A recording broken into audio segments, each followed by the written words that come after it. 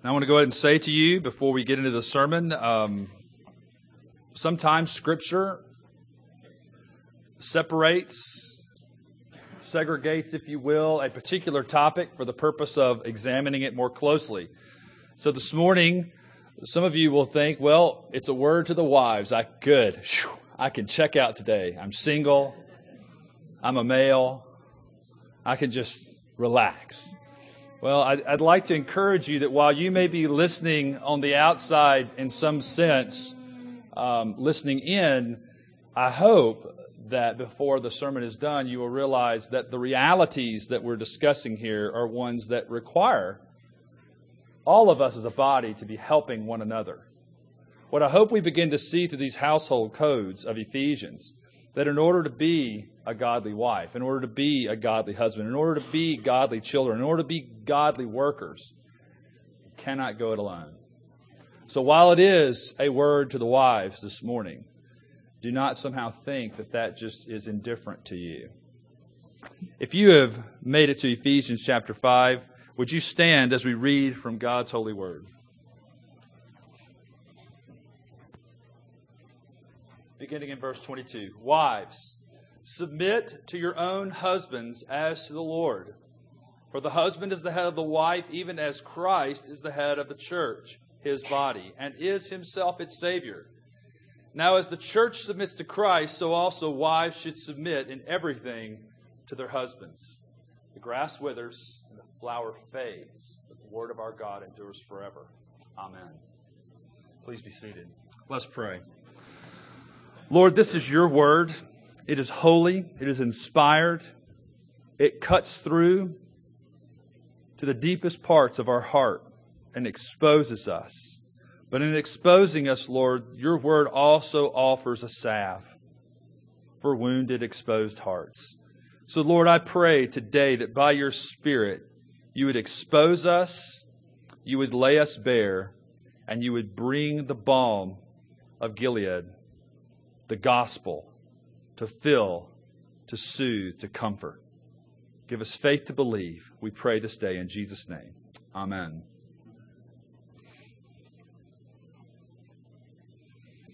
I want to go ahead and forewarn parents that if you have a child that has never seen the movie Ella Enchanted, that at the end of the sermon you'll probably want to put your hands over their ears, because I don't want to ruin the ending for you. But I'm going to begin this morning with telling you about a little movie called Ella Enchanted. It's a fascinating little movie. Anne Hathaway stars in it, and actually it's one of those good movies that if you haven't watched it, it's fun as a dad to watch with the little girls. It's a fairy tale movie, and it's fun. But here's the twist of Ella Enchanted. Ella's born as a little baby, and a spell is cast on her. And the spell that's cast on her is that she always has to obey. So whenever Ella is told, Ella do this, Ella do that, whether Ella wants to or not, Ella's system immediately snaps to, and she goes to do whatever she's told. Ella is always obedient. Now the question is what Paul is talking about today about wives being turned into Ella Enchanted? Is that really what Paul's after? Is he after people who basically, when the man says, hop to, you ask how high? Is that really what Paul's after? Or is Paul really going after something much deeper? Because see, look here at this. Nothing about the motivational structure, the core values of Ella's heart were touched by this spell. Oftentimes, she was doing things she did not want to do. Her mother would say, Ella, have you practiced your violin? And Ella would say, no. Ella, practice your violin. And whether Ella wanted to practice her violin or not, she immediately had to snap to and go practice her violin. So what I want you to begin to think about is that what is the reality that Paul is after here, that Paul is laying before us as we consider what it means to be a submissive wife. The truth is that that some people would actually think that would be great.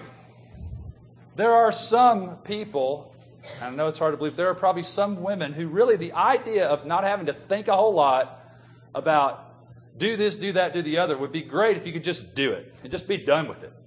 So you didn't have to think about it, didn't have to wrestle with it. For other women, the whole idea of that, it just is overbearing at best and oppressive if you really think about it. The idea that every time you were told to do something, you just did it, whether you wanted to or not. And what I want to begin to think about here is this, that Scripture does not call women to be mindless serfs. It's not what it calls women to. Scripture calls women to be thoughtful, wise, courageous agents of gospel grace and gospel peace. A woman is to bring an aroma of grace and peace into her home. And if she would be submissive, that has to be the goal, that grace and peace would be permeating her home. And so I think that Paul begins to give us an understanding of what that looks like and how that operates. The first thing I want us to look at then is the order that Paul is talking about. You could go to 1 Corinthians 11 and it gives you a very clear outline. It says that the man is the head of the woman, as Christ is the head of the man, as God the Father is the head of Christ. And so we see an order, but here we see an order as well, and I want us to begin to understand that. The first thing I want you to see here is it says, wives, submit to your own husbands. That's very important for us to hear this. Because what I want to say emphatically is that too often in the church of Jesus Christ, male headship has been turned into male domination. As if somehow, because you're male, you have a right to tell women what to do. You don't. You do not have a right to tell women what to do. But a husband does have the responsibility to lead his wife. And what Paul is saying is a wife does have the obligation and responsibility to listen and follow her husband. Her husband. I think sometimes a lot of problems get raised in churches because too many other would-be helpers tend to want to get involved into what's happening in people's homes. The reality is that every husband in this room has an obligation to lead his wife. But as Paul looks at it here, every wife has an obligation to follow her husband. That means that it's unhelpful for you to look at other people's lives and say, well, why can't we be more like that? Well, there's a lot of reasons why. You're not that woman, for starters. That man's not your husband. You may not have certain temporal blessings that other people have, or you may have temporal blessings that other people don't have. There's all kinds of reasons why we need to be very careful before we start setting up people as the paragon of the godly marriage instead of being an example of a godly marriage. And understand the difference. There are many people you can look at and say, those people have a godly marriage. And there are things about that I want to emulate in my life. But we need to be very careful that we don't set any human marriage up as the godly example. This is the way marriage ought to be done. Because the reality is that there is great diversity, even in a room like this, of personality, of disposition, of calling, and vocation, all types of things which bring all types of circumstances to bear, which is why we see the wisdom of Scripture when it says, wives, submit to your husband, because you're the ones living that life. You're the ones called to be one. You're the ones called into that reality. That should never be creating this isolated to the exclusion of everything and everybody else. Of course, wisdom is had in a multitude of counselors. Of course, there is value for wives to be with other women, to encourage them, to help them think through things. Of course, it's good for men to be with other men. Of course, it's good for us to be together as a corporate body. We benefit from it. But I want you to understand clearly That the example that's being given here is that wives are to submit to their husbands as the church submits to Christ. Husbands themselves only have authority derivatively. No man has authority in himself. You're not the man, and that's why it should be done that way. You are a servant of the living God. And a wife should submit herself to that man because he's been given a calling. And this is why, men and women, you should think long and hard, if you're single, exactly what Paul said in 1 Corinthians. It might be better just to stay as you are if you can bear it. Because the reality is that being married requires a sacrifice, requires for a woman a willingness to say, not my will, but that guy sitting next to me's will be done. That's a hard word. That's a hard reality. But we're going to talk about the fact that there's no way to get around that reality. That a wife is called to submit herself to her husband as to the Lord. Just like the church is called to submit to Christ in everything. And so let's move then to the second point I was to look at is this. The calling. Wives, if you look there in this passage, it says this. It says, for the husband is the head of the wife, verse 23, even as Christ is the head of the church's body and is himself its Savior. Now as the church submits to Christ, so also wives should submit in everything to their husbands. So what's your calling? To submit to your husband in everything. Now, immediately some of you are going to start to say, but wait a minute. And we'll get to that in just a second. I want you to hear this, though. What does the church have a right to say to Jesus? I'm not sure we want to go that route. Jesus, I'm not sure that's the path we ought to take. I mean, if you really think about what's being said here, it says this. A submissive wife views her husband like the church views Christ. And that's why I said it so strongly when I said, not my will, but His will be done. Because there is a sense in which what a woman is doing in her calling is saying, I'm going to submit myself to this man and do what he believes we ought to do. Now, what does that do? That's scary. If it's not in some sense scary, you haven't really thought about what's being asked of you. In fact, what I would suggest is it should come to such a point that you should say, like the disciples, who is able to endure this? Who is able? Who is able to do that? I want you to think about this. A woman is to show forth in her marriage what the church is to show forth in its corporate witness to Christ. If the church is always doing its own will, getting its own way, always deciding to go where it wants to go, rather than really seeking to follow Christ and the leaders that Christ has placed over it, how can that church possibly lay out a witness to the community around it? And in the same way, how can a wife lay out a witness to the people around her, her own children, to her husband, to other people in her family, to other people in her neighborhood and her community, and wherever else she might find herself? The reality is that Christ is saying, the church is my witness. They witness to me. And so you see that a wife has the opportunity and the responsibility to witness submissively her willingness to follow her husband, even as the church is to willingly, submissively follow Christ. Now, there's the two things I want to get out for you before we look at the dilemma. There's an order of things, there's a calling, and I want you to feel the weight of it. I really want you to understand, women, this is a hard saying.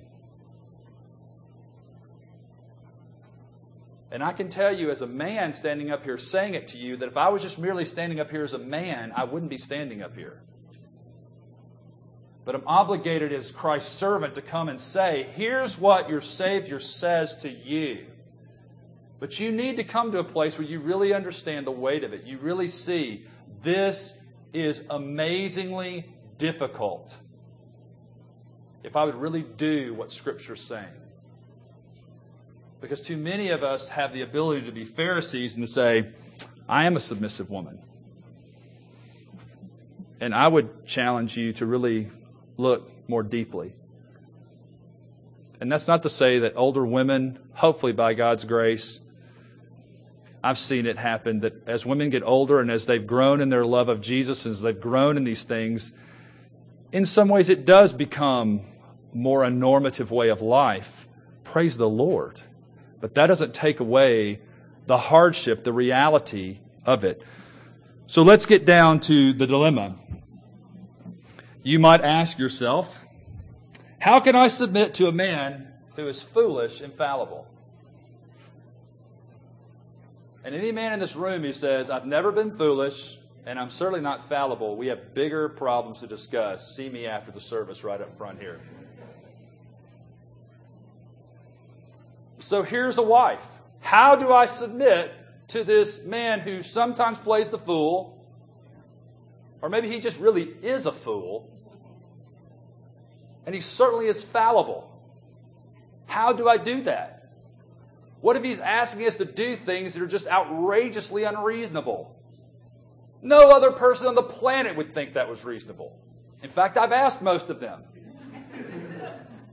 Which may in itself be a problem. If you're struggling with submission, isn't our heart's tendency to always go and find those people that will look and say, agree with us and say, that's pretty unreasonable. That's pretty ridiculous. What a fool. But I want us to look at a place that hopefully will be helpful to us.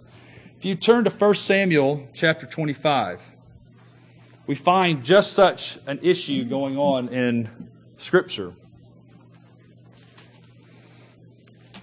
And I hope as we look at this, it will give us some insight back into Ephesians. That's our hope. If you don't have a Bible, there should be a pew Bible there, and I'm going to read several different spots, so it might be helpful for you if you don't have a Bible to turn there to 1 Samuel chapter 25.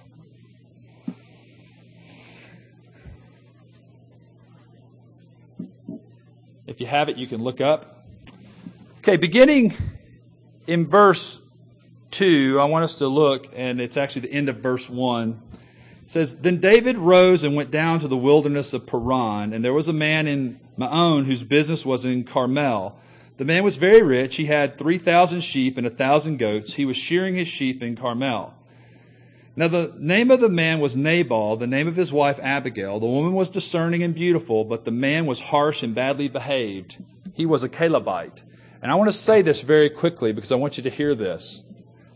It's significant that Scripture lets you know he was a Calebite, because if you remember, Caleb and Joshua were the only two men when they went in to spy out the land who said, let's trust the Lord, go in and take the land.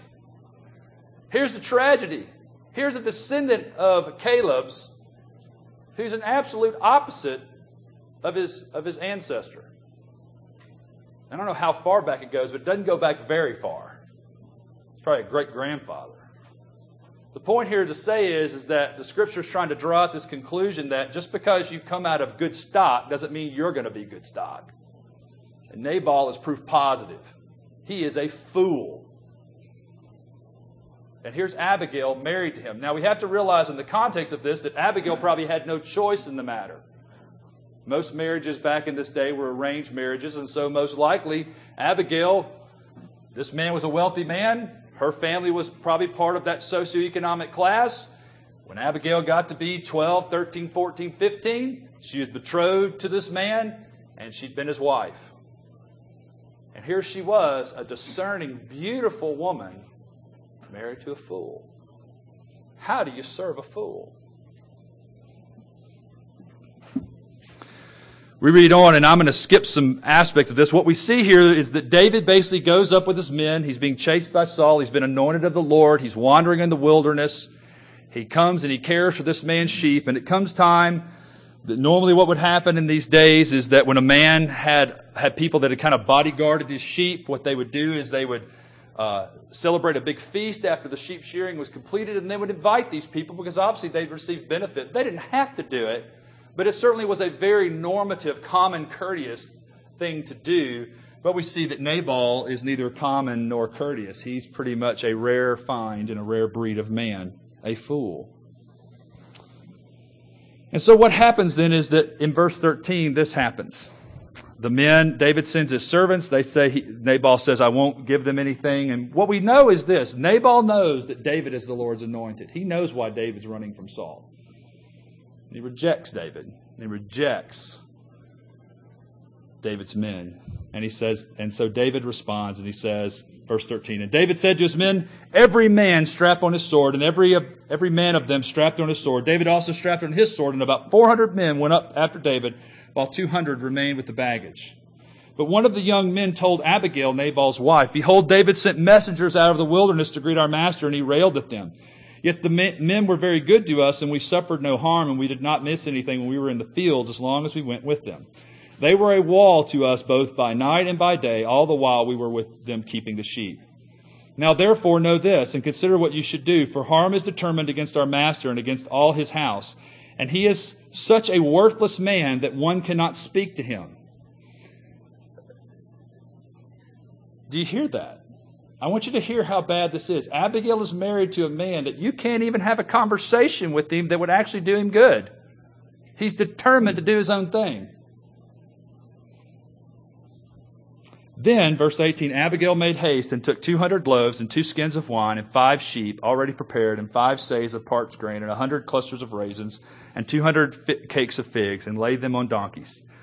And she said to her young men, go on before me, behold, I come after you. But she did not tell her husband Nabal. Obviously, she's not submissive, right?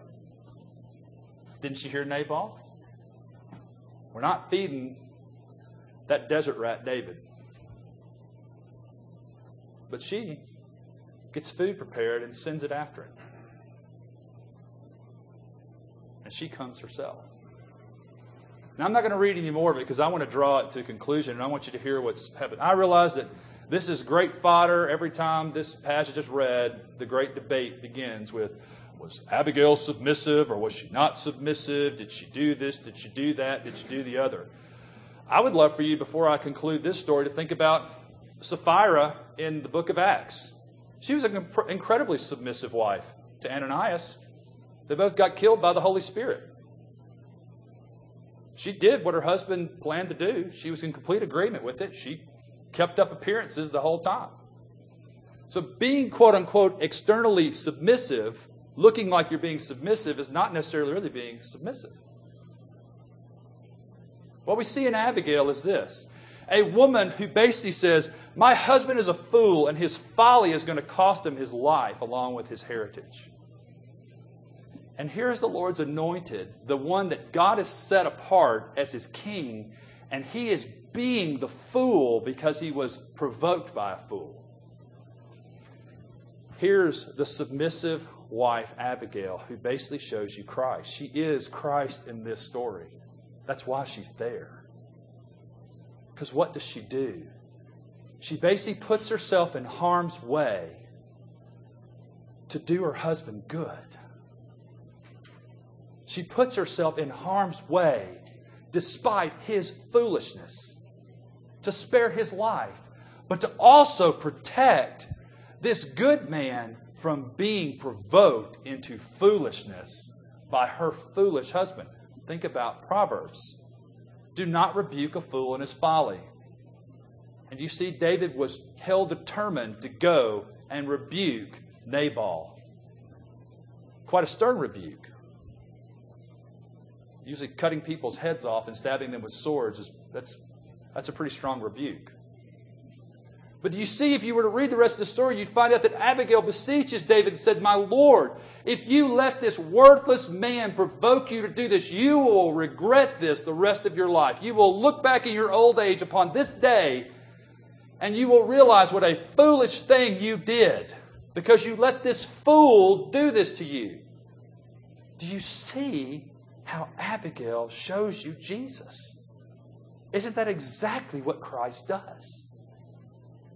He comes and submits himself to the will of the Father to save fools, worthless people who are determined to do whatever they want to do. And no one can talk to them. That's exactly the kind of people that Christ came to save. In the same token, Christ calls us when people provoke us. Wives, when your husbands provoke you to anger, He calls you to remember that He was beaten and scorned and abused without opening His mouth, like a sheep led to the slaughter. That's what the Scripture tells us.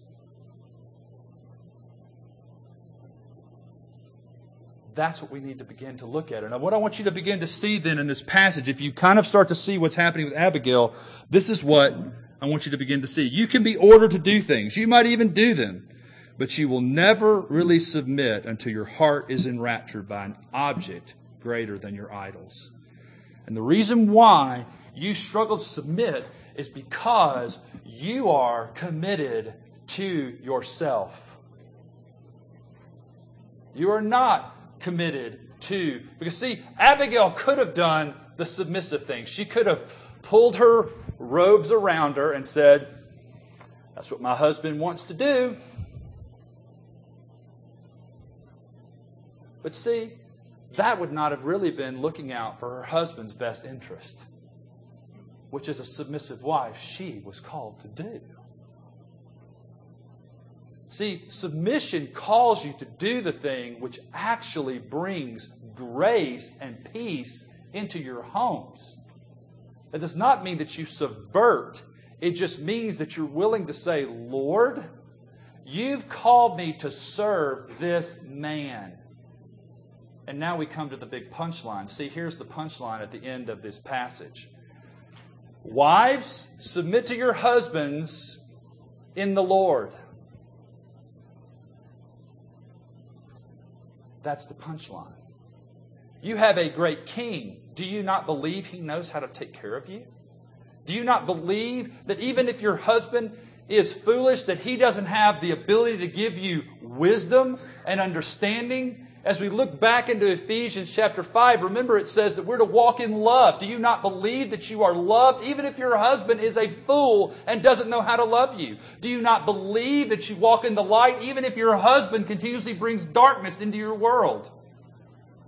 Do you not believe that even if he acts the fool and plays the fool, that somehow the wisdom of a great king, Jesus, greater than Solomon, is not able to lead you and to care for you and to guide you in the paths that you should go? See, it is until you really believe that Jesus is a great king. And then the second part of the punchline of this section here is that He Himself, Jesus, is the Savior of the church. Until you have a big view of a great Savior who, even when things go awry, He is able to save you. That even when you don't submit like you, even when you fail to do the things you ought to, that's not the end of the story. You have a great King who guides you, leads you, cares for you, and you have a great Savior whose forgiveness is bigger than your temporal screw-ups and sins and follies. And in the measure that you, even today, are able to begin to grasp that and see how great Jesus is, how incredible a King and Savior He is the degree to which you begin to be able to put away your clutching after, well, what if this person doesn't care for my heart? Well, what if this doesn't go right? Well, what if this tanks us financially? Well, what if this? Well, what if this? Well, what if this? You will never put those away as a woman until you get a big view of Jesus. They will plague you, and they will haunt you, and they will wreck your marriage. Because a wise woman builds her house, but a foolish woman with her own hands tears it down.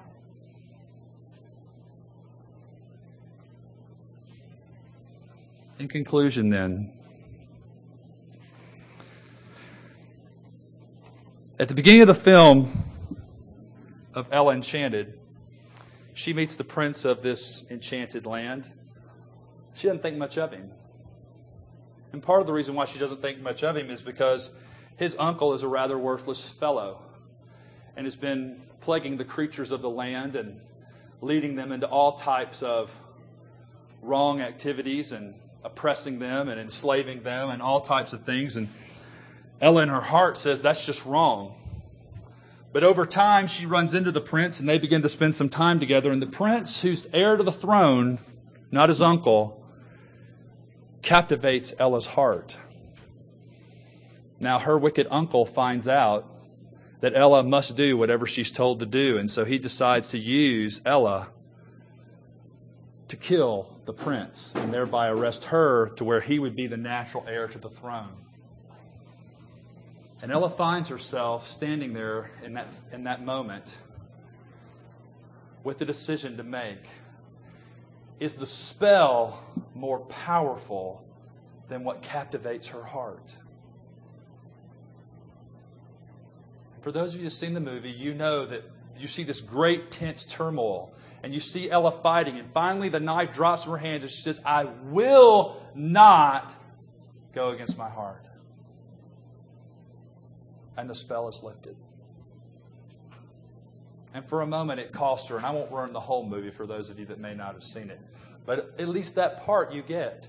See, what happens there in a moment is that while the spell to do what this uncle has called her to do is great and strong, and it swayed on Ella's heart, when she finally caught a view of something greater, when she finally had a vision of something bigger than these petty objects of her affections, when she finally realized that she did not have to subdue herself under this spell, this tyranny,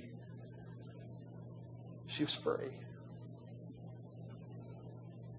She was free to serve. And women, if you would see Jesus, if you would really believe that He will set all things right, if you will really believe that He will not lead you into a place that He is not going with you, you will be set free to live and to love a man who is fallible, who doesn't always make the right decisions, but you will be free to permeate His world with grace, which only comes from Christ, and peace, which can only be given by a great King. May God make it so in our midst. Amen.